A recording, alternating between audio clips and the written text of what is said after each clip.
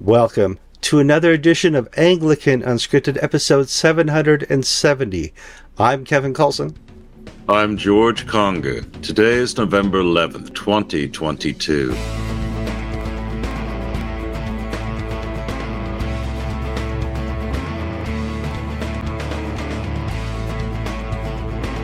Welcome to another show of Anglican Unscripted. This is where Kevin and George sit down in front of our webcams and talk about the politics, the church, and any news item we find interesting. And for some reason, you guys like to watch that, and we appreciate that. From time to time, you may disagree with what we say. Go to the comments section on YouTube and put your disagreement there. You may like what we say. Please click the like button and then go to this comment section and tell us what you liked about the program. If you're not subscribed yet, please subscribe. If by chance you like us a really lot and you're brave enough to share us with your friends, please share this episode with friends, family, and foe. George, how you doing this week?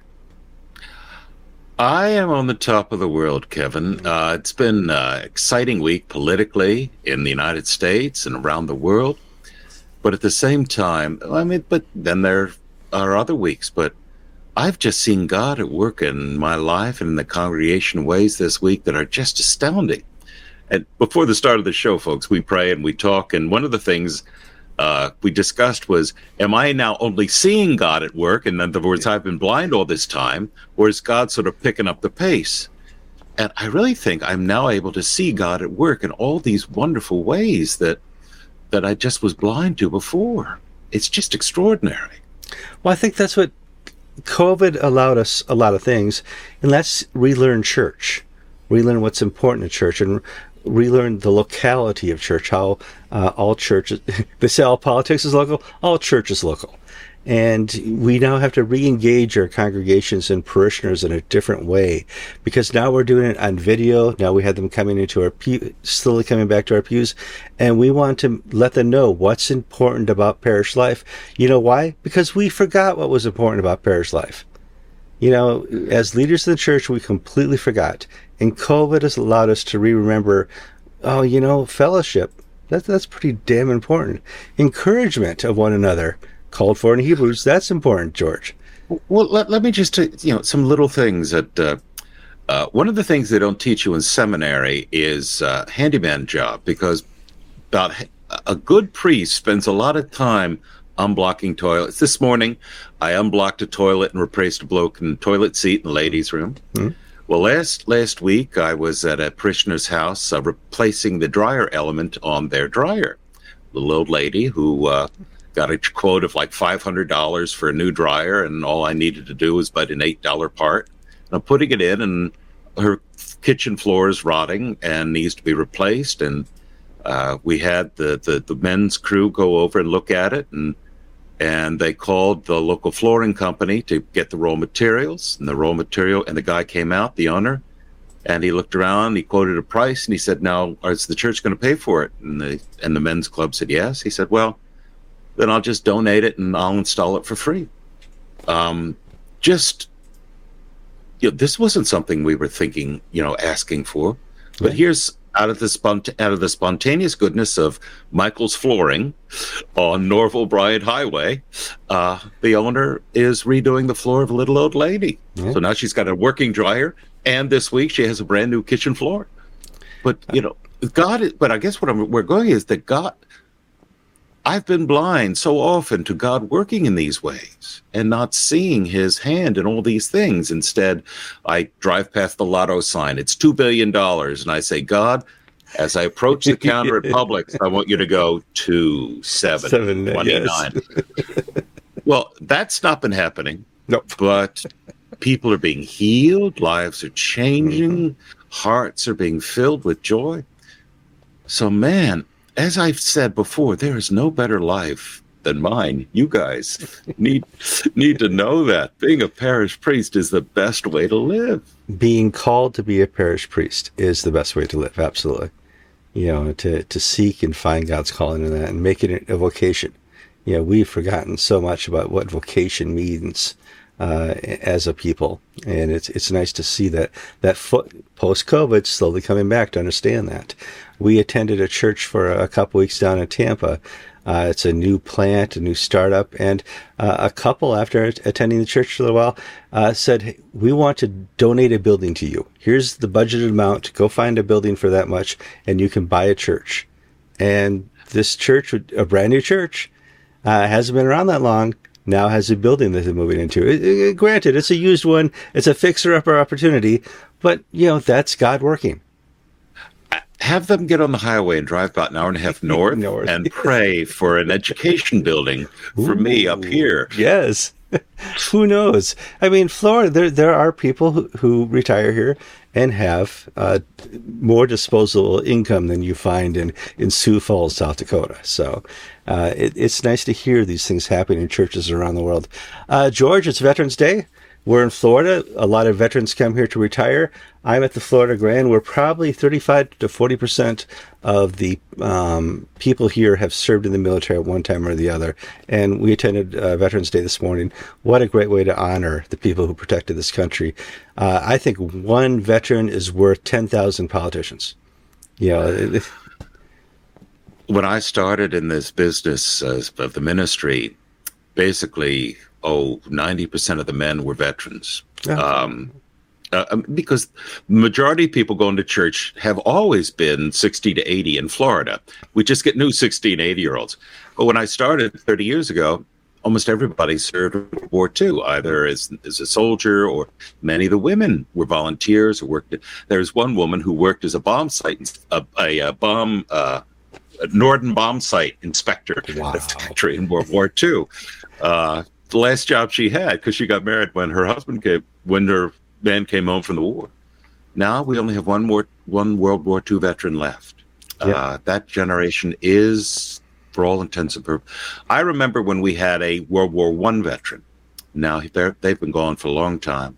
Now the World War II generation is passing away before our eyes, and the old folks now served in Vietnam. Mm-hmm. It's amazing how life goes forward. We have a couple Korean war veterans here too, but we mentioned this when Queen Elizabeth died, that greatest generation represented by Ronald Reagan, Margaret Thatcher, Queen Elizabeth, and the World War II generation has passed on.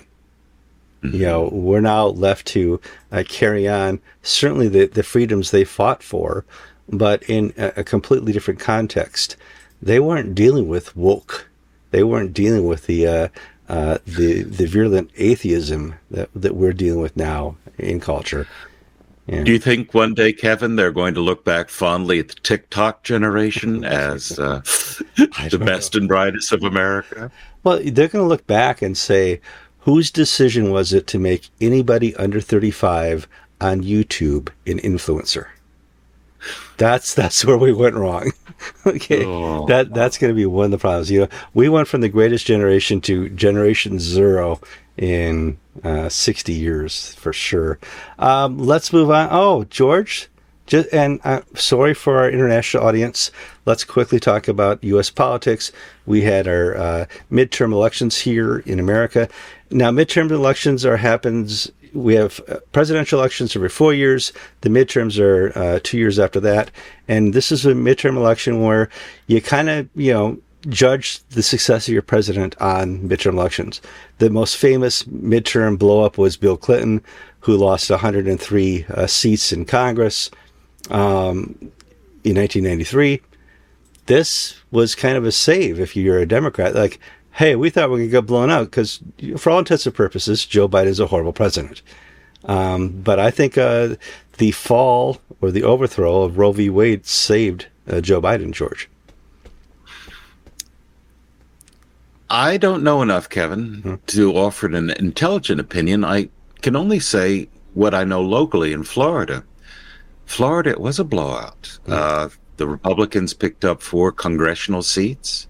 The governor and the senator, Ron DeSantis and Marco Rubio, won by double-digit rates.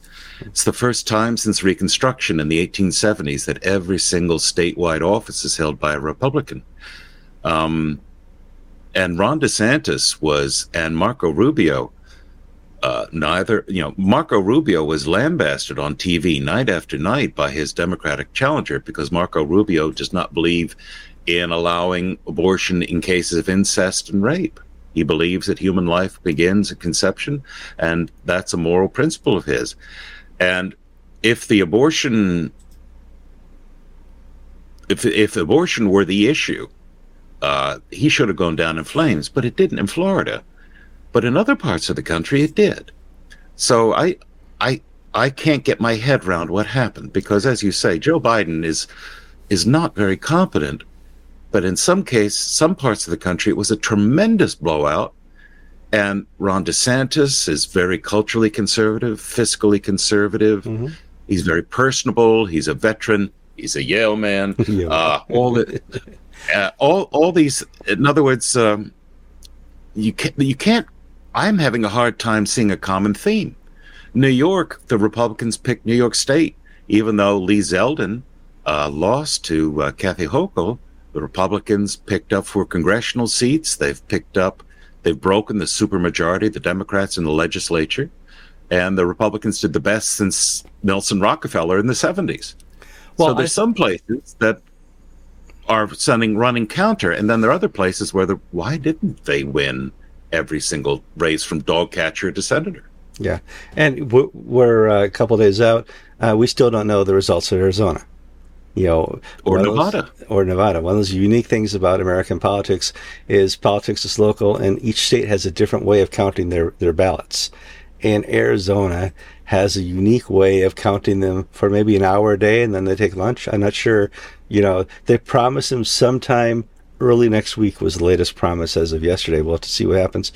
And that's kind of an inconsistency for a populace that's so used to instant early results.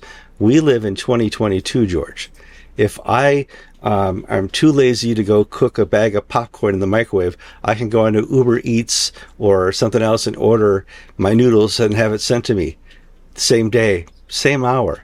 Why the heck can't we get the votes counted in Arizona, George? Well, either I think it's deliberate. People are playing games. Because in Florida, we had this problem after the 2000 election, if you remember, the hanging chads and Al Gore and George Bush. Mm-hmm. And so but the state government, successive governors, tightened and cleaned up how we do voting so that for a state of 23 million people, we had the results within an hour or so after the polls closed. Yeah. And from our rural counties, you're in Sumter, aren't you? Yep, Sumter County. Yeah. I'm in Citrus County, where 90% of the votes went in one direction, to Miami and Orlando and Tampa, where big metropolises, a lot of people, a lot of diversity. Everything's counted, and nobody really doubts the honesty or integrity of the process. No, not here. Where you go to Arizona, you go to Pennsylvania, you go to these other states, it takes days and weeks, and then everybody is claiming foul and cheating because it's so. Or Michigan, where this time around, Governor Whitmer, who was a real COVID Nazi, was had all these dumps of ballots at midnight where.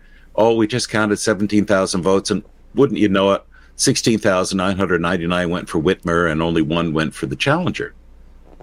That, I don't know how it works, and I'm not accusing fraud, but there's just a lack of transparency that gives trust to the system. And I agree, and there is voter fraud, no question about it. George Bush used to always say, I need to win by at least 2%.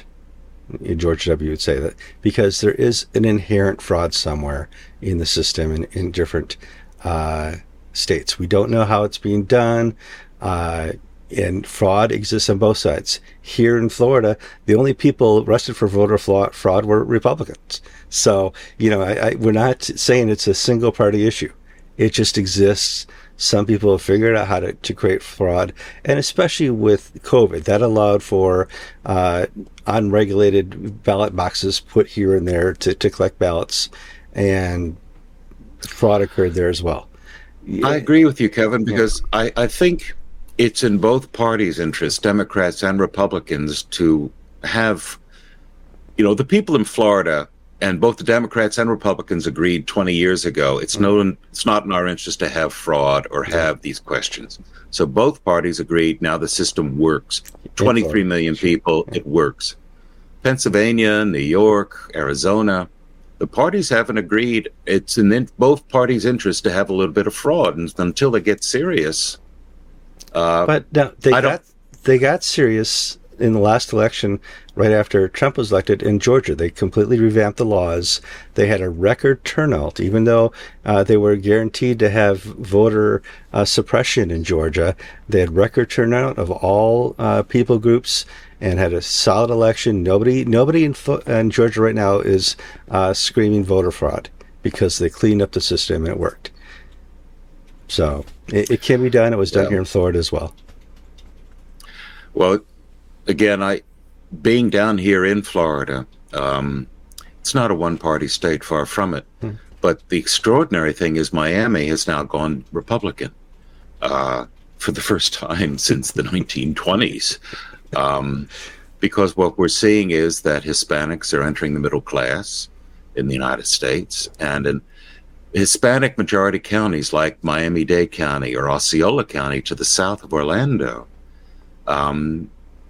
the new Americans are basically becoming like the old Americans. Absolutely. There's the melting pot is working in Florida. There are parts of the country where the sort of state policy is to basically have a tossed salad, that you come here from Lebanon and you can stay Lebanese in the United States and just, have a driver's license. Whereas the mindset in the schools in Florida and the culture in Florida is that, we're all Americans together. And now what that means is now we enjoy Mexican food, but we're not, but that's now part of our culture. In other words, where our culture grows in its welcome rather than keeps narrowly redefining and redefining and redefining along race or color or national origin backgrounds. I don't want to sound like Governor DeSantis and say Florida is the future, but look what's working and look where it's working and look where it's not working. Sure. Compare Florida to California, and or even to Texas. And Texas is working, Florida is working, California isn't working. But just because Republicans were elected here doesn't mean liberal states aren't working as well. There are Democratic-led states that have a good voting system. But we're not just saying that, because it's Republican. I'm not so much talking about voting now. I'm talking about the culture of welcoming people, and basically forming a nation out of many one. Yep. Because we've gone through a generation with wokeness where the mindset is, I can remember years and years ago where they wouldn't teach immigrant children English as their first language. They would educate them in Spanish or whatever it was because we had to preserve their culture. Well, these kids grow up, they find they can't speak English, they can't get real jobs, and, they don't want to. The children who went through that woke beginning are now the ones who are insisting that their children be educated, learn English, learn something in school rather than national indignation about sins of the past. Learn to read, learn to write, learn to do math. Well, that's because woke made them a victim. They became victims of this progressive idea that you come here as a Venezuelan, you can stay a Venezuelan. Well, no, it doesn't work. You can our diversity is not our strength. Our diversity is our uniqueness. It's in our DNA. But in no way is it our strength. It does not unify us. Yeah. So, all right, George, we need to move on. We've talked about that. But I do want to say one thing. The last thing we'll talk about politics. I've been voting since 1984. This is the first time my candidates won since 1984. 1984, I voted for Reagan in Wisconsin, and Reagan had a landslide that year. I've struck out with my candidates in Wisconsin and Connecticut. Here, I ran the table, George. All my candidates won. That's a nice feeling. But that's the uniqueness we talked about here in Florida. George, let's move on to some other news. Follow-up, we did a story the last 2 weeks about the Bishop of Oxford. He put out a letter saying, hey, this thing's coming out. It's coming to a head. We need to talk about really allowing same-sex marriages here in the Church of England. It's time. Can't you guys see the tea leaves? We got this Living, Love, and Faith stuff coming out. It's time. And there's been some feedback, and we posted that feedback on Anglican Inc. And now we should talk about some of the more recent updates, George. Yes, it's interesting what's happening and what is not happening. To date, in addition to Stephen Croft, there are 5 serving bishops who have come out in favor of Croft's proposal. 3 of the 5 are Croft's suffragans, people he appointed and elected and had made bishop, so that's no surprise there. The other is John Inge, the Bishop of Worcester, and Inge's assistant, the Bishop of Dudley. So there are really 2 diocesans and 4 assistant or suffragan bishops, area bishops. There are a lot more bishops than that. Some bishops have gone on record saying, well, we're not going to speak until this process is over. I think it was the Bishop of Carlisle who gave that interview. Then there's some retired bishops like Paul Bayes of Liverpool or Holtham of Salisbury, who've said they would support it. But, they're retired. It doesn't really matter what they say in the way the system works. So the groundswell is not rising. And the conservative reaction has been absent from the Anglo-Catholic side, fairly. Now, individual Anglo-Catholics have spoken out, but I haven't seen anything from the society. Now, it could be that this is because the society has a gay bishop and one who might be wink, wink, nod, nod. So they're going to speak out on women, but they're not going to speak out on the gay issue because one of their own is gay. But the evangelicals have been pretty strong on this, both as organizations, Church of England Evangelical Council, Oxford Diocesan Evangelical Fellowship. Those groups have spoken out strongly, and there have been some really good work on these point-by-point takedowns, or fisking, as they used to say. Ian Paul on his Psephizo.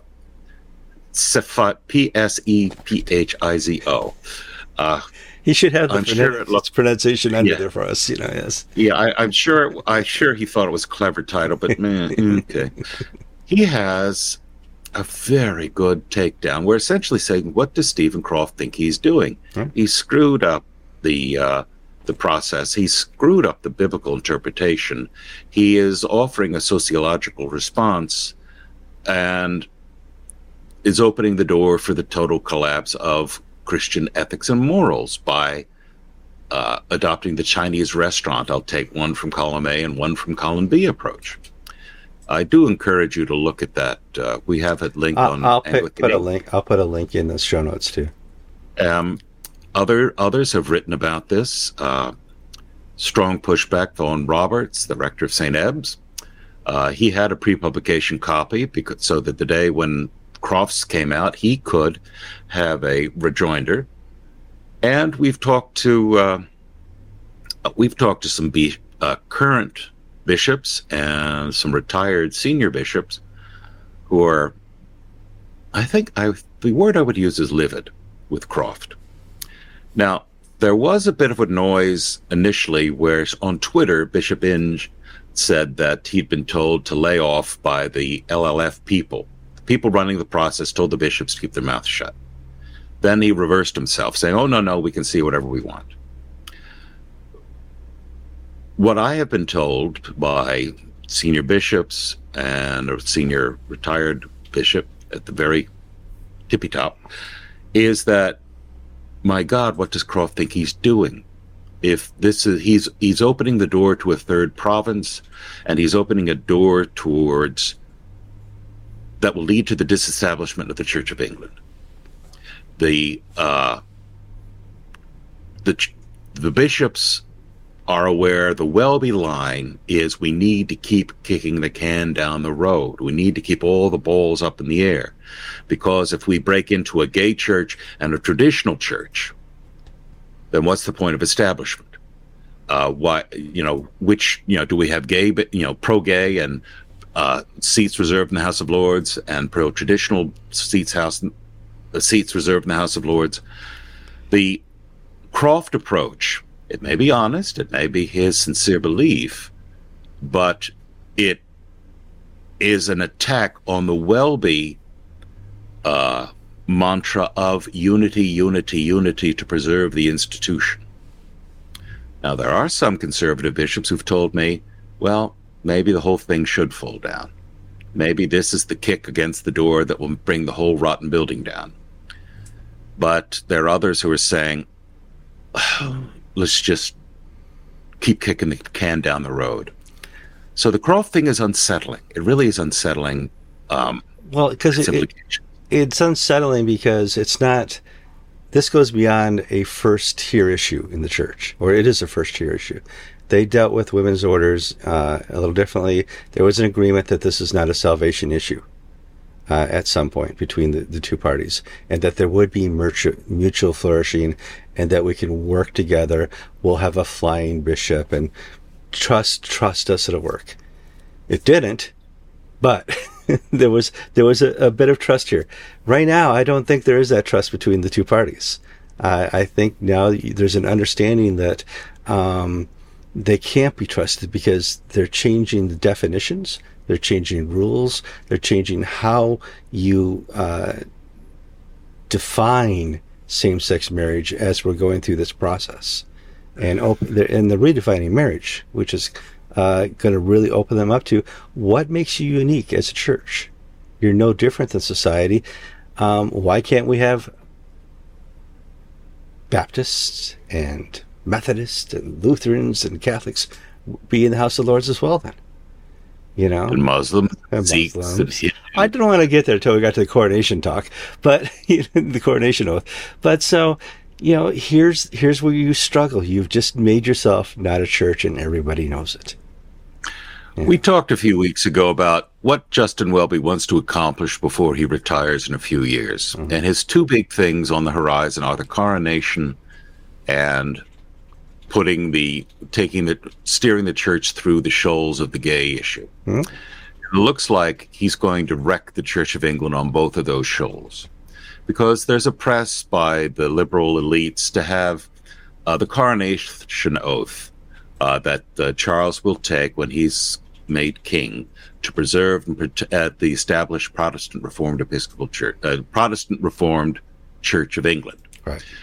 There are laws dating back to the early 17th century that require this, and there's a push that that Welby is not pushing back on, that we're aware of, to have Charles be a protector of all faiths, not just the Protestant Church of England.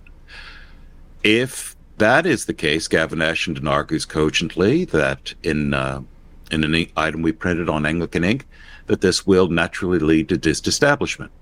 Because the liberal mindset is that all truth is relative, all religions are basically personal private opinions, therefore we can't privilege one over another.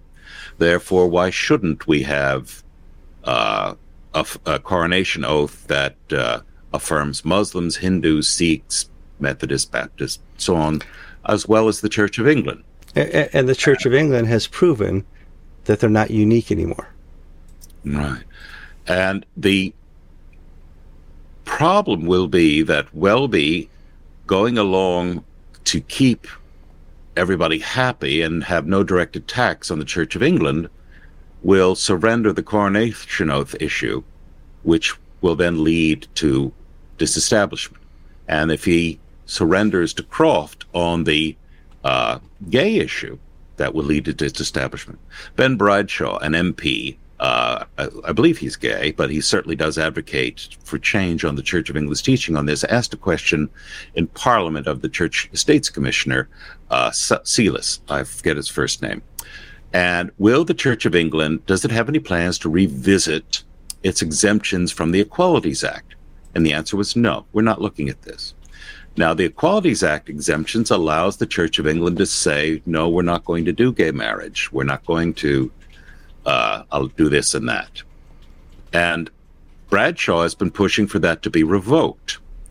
Well, the political wheels will turn, and Bradshaw is going to bring this back and forcing the Church of England to revoke its exemptions under the Equalities Act. So Welby, by putting unity over truth, is creating a situation where with the coronation and with allowing mutual flourishing on the gay issue, if you will, to use the mantras there, he's creating a scenario where the Church of England will, as an institution, a national established institution, will not survive. And when it does fall, what I believe will happen is what we saw in our report on the Falls Church. Falls Church, last week we reported, Gene Robinson made a visit to the Falls Church building, which has the Episcopal congregation led by a gay man, where they've done gay ordinations and they've gone all out onto that issue. It's losing $250,000 a year, but they can afford it because they got all this money in the settlement with the Anglican Falls Church. The Anglican Falls Church has moved out a few years ago, has its own brand new building they built, is flourishing, planning new churches. I think Jeff Walton told me they're just planning another church. Yeah, absolutely. Yeah. In all these suburbs of Washington, of which I have no knowledge. I can't tell you where they are. The point is the evangelicals and I would say the alpha churches will continue to thrive and grow, and will be relieved of having to support the dying liberal churches. And the dying liberal churches will live off of inherited money. And that runs out pretty quickly. Falls $250,000 a year deficit. It's no problem when we got $2.5 million in the bank, except when you hit year 11, when there's nothing else. Yeah. No. So, all right, let's move on. I'm going to the next topic here, George. You talked about the coronation, disestablishment, the Renew Conference, and new leadership for the evangelicals in the Church of England. Now, yeah, I'll let you talk about that. I forgot to mention, aren't they Anglo-Catholics in our previous story? Just they kind of have the, what's the policy Bill Clinton had in the military? Don't ask, don't tell. Isn't that their policy right now in our last topic? But I forgot to mention that. In our new topic, leadership, evangelicals, George. Well, the Renew Conference, Renew is the sort of umbrella organization now for the evangelical faction group within the Church of England. Came together of all these different groups, Word and Spirit, Church Society, Reform, all these guys came together, form Renew. R-E, capital N-E-W, Renew. Get it? Well, William Taylor's been leading this for about 10 years, and he's done a good job, but he's not been one who's brought the fight to the establishment.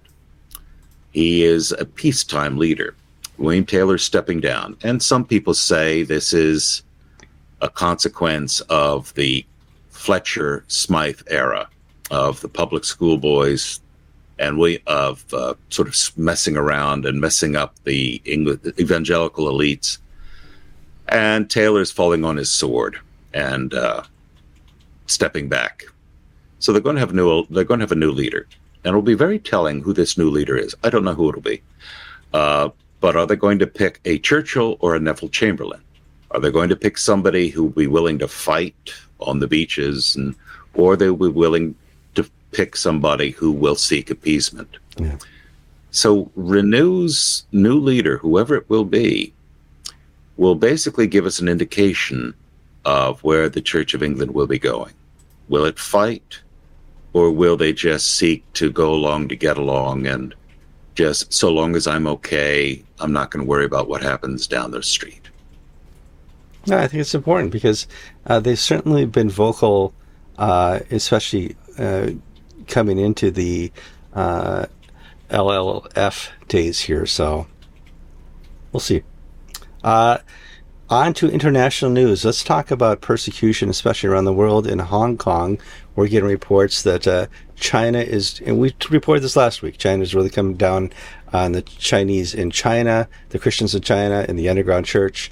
Now we're getting reports from Hong Kong, the persecution is getting worse there, George?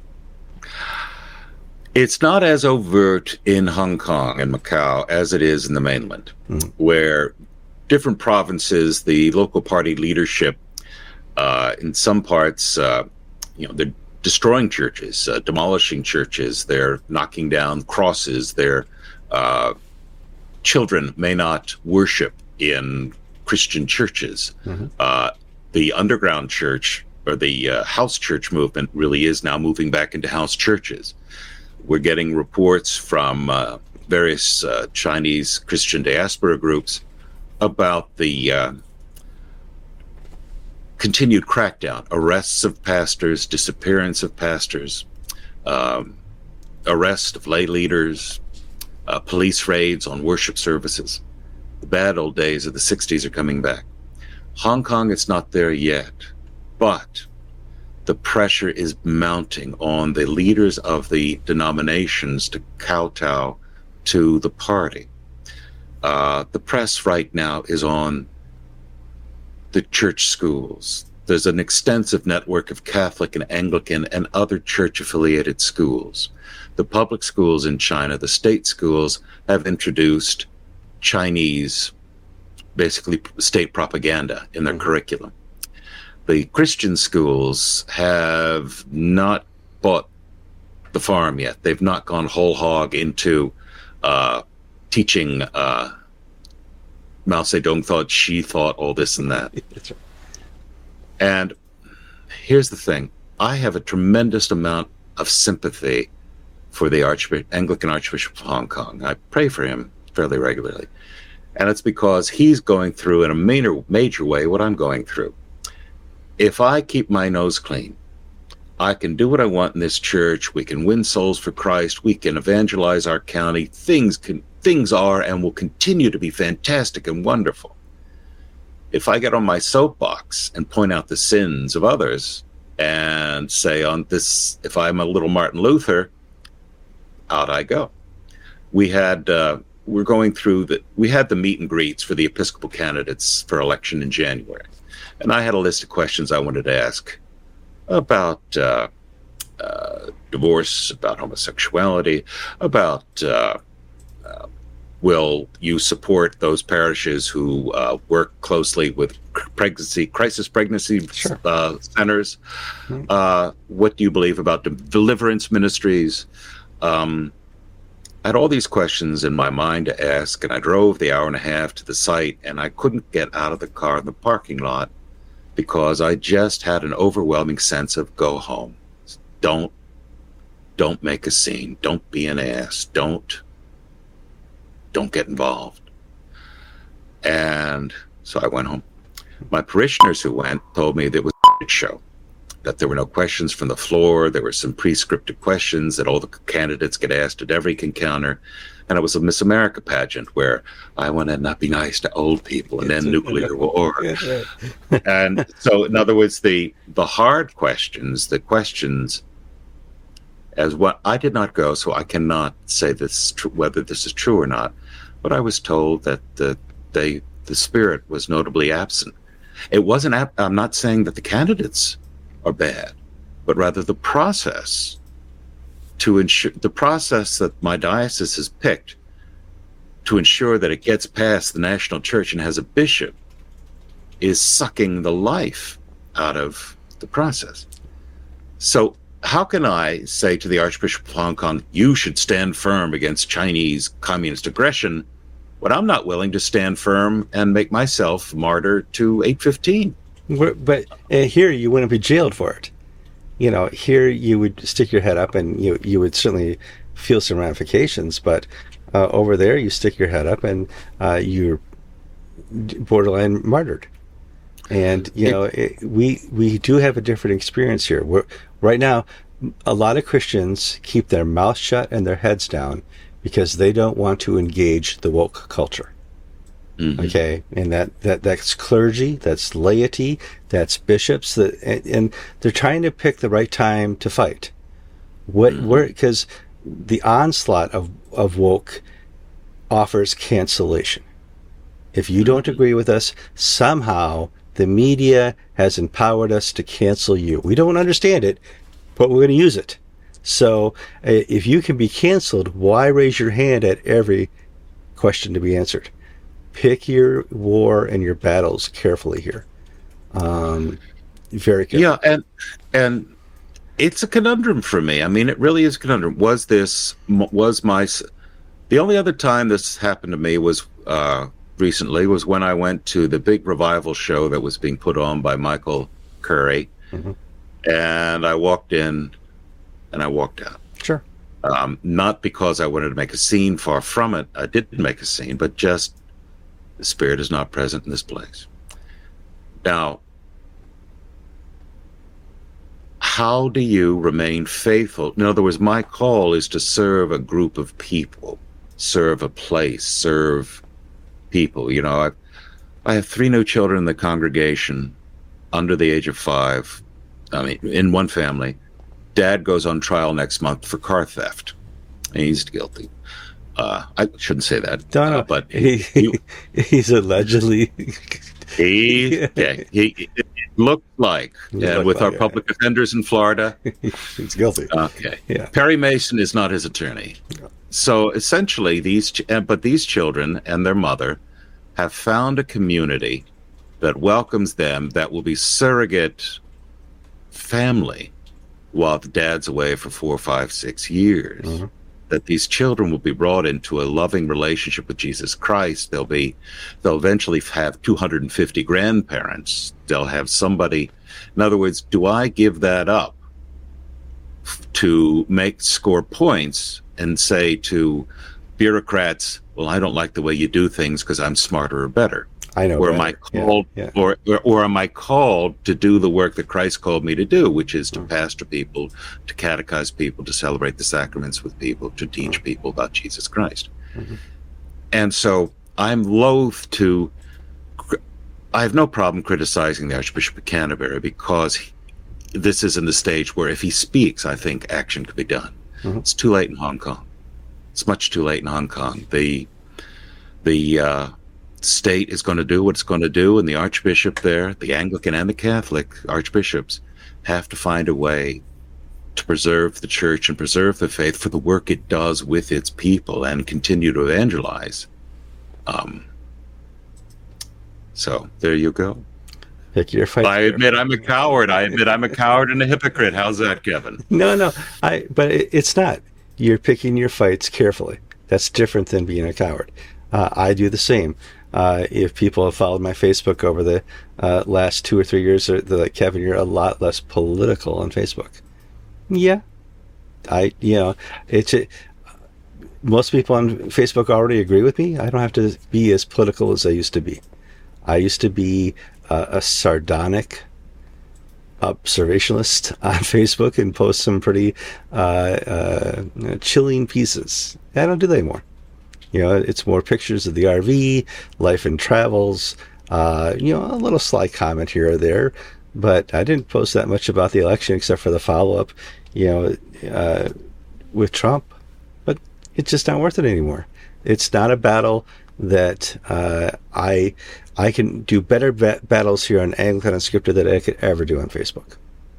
The influence here, it's beyond reason, and I don't understand it. God uses it, and I'll let him work out the details. The Episcopal Church, having won a property battle in South Carolina, decides that this property they bought is not going to be very useful to them and decide to sell it back to the Anglican Diocese of South Carolina. George? Kudos to Ruth Woodliff Stanley, the Bishop of South Carolina, Episcopal Bishop. Mm-hmm. She has decided, Fort Mott, I forget the name of the church, but in Fort Mott, which is a little town, rural part of the state, its leadership at one point made the mistake of signing some document or doing something or other that put them, when all the dust settled, on the wrong side of the legal settlement. Whereas Old St. Andrews and other churches were able to keep their property because of the way the documents read, Fort Mott couldn't. Right. Well, Ruth Woodliff Stanley, the bishop, basically looked at what she was given, which was a building in the middle of nowhere relatively speaking, St. Matthew's, and would she be able to fill it with Episcopalians? No. And in her letter to the diocese, Ruth Woodliff Stanley said that it's a small community, close-knit, and we're not going to have Episcopalians flocking into this building. And the right thing to do is, in essence, to sell it to its current congregation. And I don't know what the price is. Some people are complaining, well, we're buying back stolen property. Yeah. My trailer was stolen out of the parking lot here. If somebody knocked on my door and said, oh, $500, you can have it back, I'd pay it, because a new one will cost me $2,000 to $3,000. Price of business. But this is the stuff that Katharine Jefferts Schori forbade Peter Lee at Virginia to do. Remember how Matt Kennedy's church in Binghamton, New York, they wanted to buy it, and the bishop there, what was his name? Skip Adams. Yep. Skip Adams basically said, "I'll see you in hell before I sell it." And he basically sold it to a Muslim group, Islamic over group. An Islamic group, over allowing the ACNA. Well, the ACNA, actually, it worked out best for Matt because it got a nicer building from another church that was closing down. Mm-hmm. But this is the next generation doesn't want to fight the battles of Katharine Jefferts Schori anymore, and David Booth Beers, her attorney, and they just want to get on with life and get on with doing the work of the church. We may disagree on some of the major issues, but we agree that we agree that the church is more than just a vehicle to fund the education of lawyers' children, private schools and new boats and cars for lawyers. But here, yes, it's unfair. But in the last 15 years, we discovered it could be a lot more unfair. Mm-hmm. This is less unfair than previous administrations in the Episcopal Church. And kudos for the working this out. I'm glad they did. Let's return to serving the kingdom. Okay, the great opportunity. Forgive, don't forget, move on. Yeah. And that's one of the things that one of our viewers wrote to us on this issue, this last thing you touched on, Kevin. Mm-hmm. Forgive, forget. Don't forget. Don't forget, and move on. Yeah. But one of the part of the fallout of the past 25 years has been the lack of forgiveness among both parties. I mean, I can remember going to GAFCON meetings, GAFCON 1, GAFCON 2, and GAFCON 2, because I was in the Episcopal Church. One person said, "You have to leave because you're an Episcopalian." Because that person's experience had been so difficult that they had in their heart an unaddressed hatred for all things Episcopal. And the fact that I was happy and prospering in the Episcopal Church, even though I was fully in agreement with him on the major salvation issues, still I was the enemy. And that's true both directions. I know people in the Episcopal Church who just despise, her name is Catherine, has a hyphenated last name, the ACNA. Yeah. And how do we move forward out of this? How do we move as a united witness to Christ, even though we are so very different in what we believe? It's almost interfaith at times. But how do we move forward as a Christian people, putting into praxis God's call to love our neighbors, forgive our enemies, turn the other cheek? The whole legal thing has been so bad for the image of the church. Even though these are issues close to people's heart,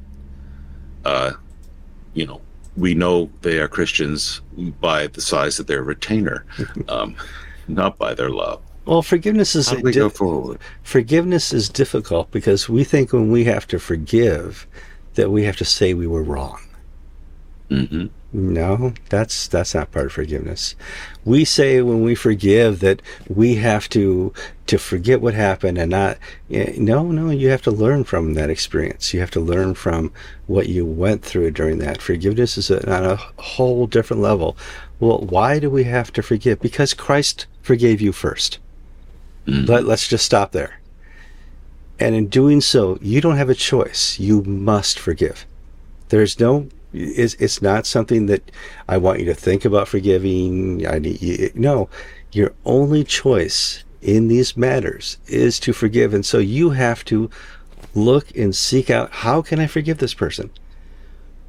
Well, you have to understand you can forgive and still be hurt. That hurt that caused that can still be there. But you're forgiving this person for a completely different reason. You're forgiving this person first for them and then for you. There are two examples of people who I think our viewers will know their names. Corrie ten Boom. Mm-hmm. She was the Dutch woman who was arrested for hiding Jews. She and her sister and her father was sent to a concentration camp. Her father died in the men's camp. Her sister died in, I think it was Ravensbrück, where she was also imprisoned. And she survived. And she wrote a book, The Hiding Place, and she became a noted Christian speaker and evangelist. In the early 1960s, she was at a revival meeting in Munich, and in the front row was the SS officer, I think, who beat her sister to death. Mm-hmm. And, she's looking there are other speakers, and she sees this man, his face is seared on her heart. And then she asked herself, if Christ can forgive, Father, forgive them, for they know not what they do, and he calls me to forgive, I need to forgive this SS man. And he knew her and she knew him, and he had come to Christ, and he had repented of his sins, and he had gotten out of prison. He had, they didn't serve very long, most of the camp guards who were jailed 5-6 years. So he was already paid his penalty to society. But she had to make that effort to forgive the SS man. Richard Wurmbrand, who was the Christian pastor in Romania who was jailed by the communists, he would not hate his interrogators who tortured him. And once, when communism fell, he met one of them in the street, and the man had come to Christ, partially by Richard Wurmbrand's example of loving loving in Christ the man who was torturing him. Didn't mean that the torture was okay. It didn't mean the SS man was, that's okay. You can kill as many people as you want, and I'll say it's okay. No, rather, that spiritual love and forgiveness is different from civil justice, and we shouldn't confuse the two. Justice in the Episcopal Church property cases, it's been unfair in most times. But does that mean we should carry over into the spiritual realm the energies that were in the real property realm? Sure. And I think the viewer's point was we need to stress the importance of not to the other person, but to God.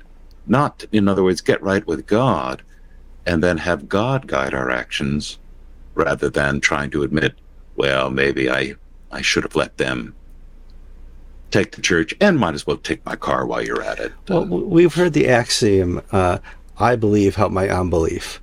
I forgive, help give my unforgiveness.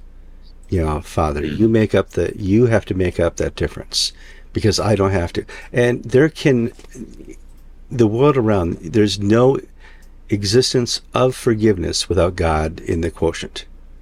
It can't exist, because forgiveness is something beyond human emotion, beyond human experience, beyond human reason. It takes us one step further. I am not going to hold you accountable for what you did to me. I'm not going to, you don't owe me anything.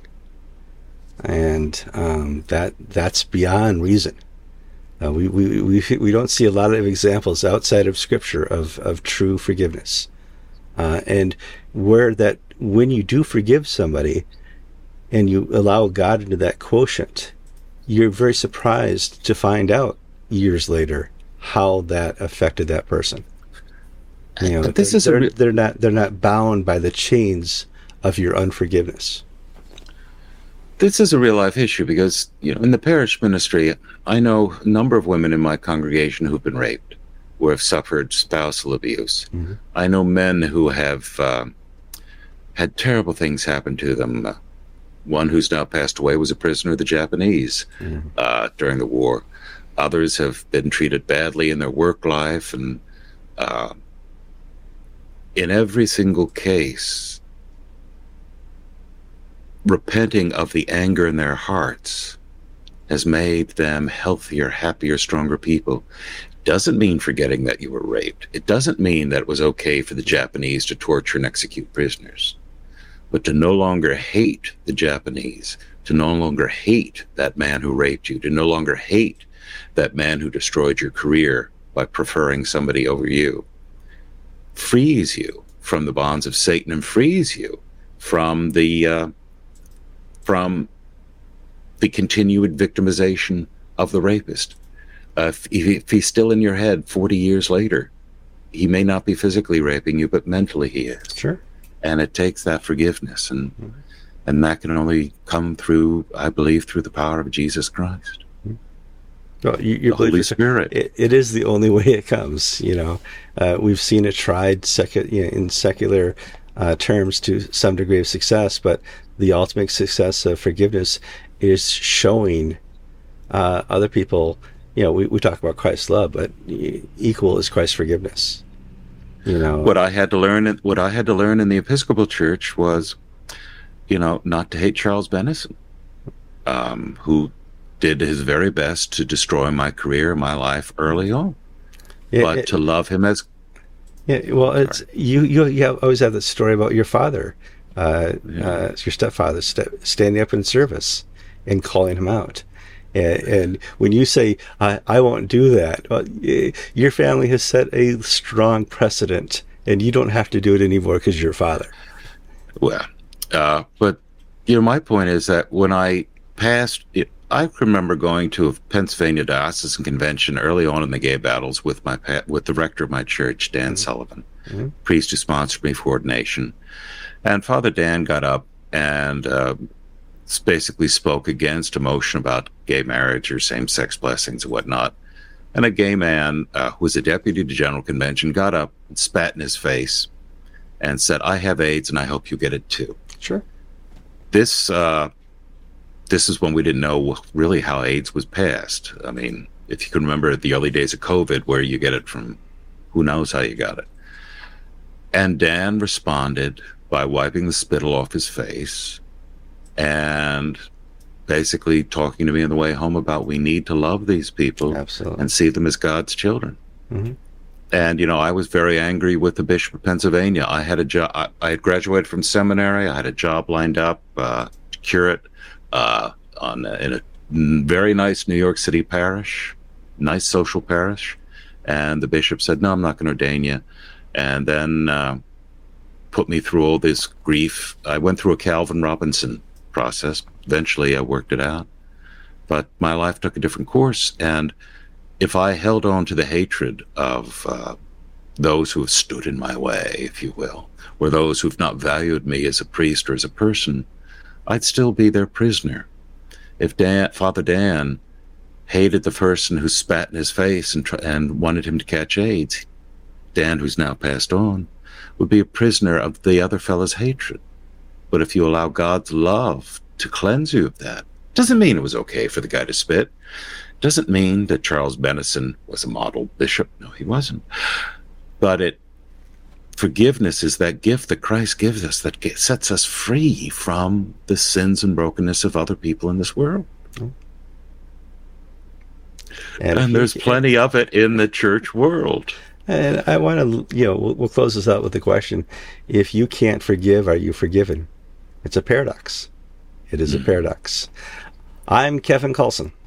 I'm George Conger, and you've been watching episode 770 of Anglican Unscripted.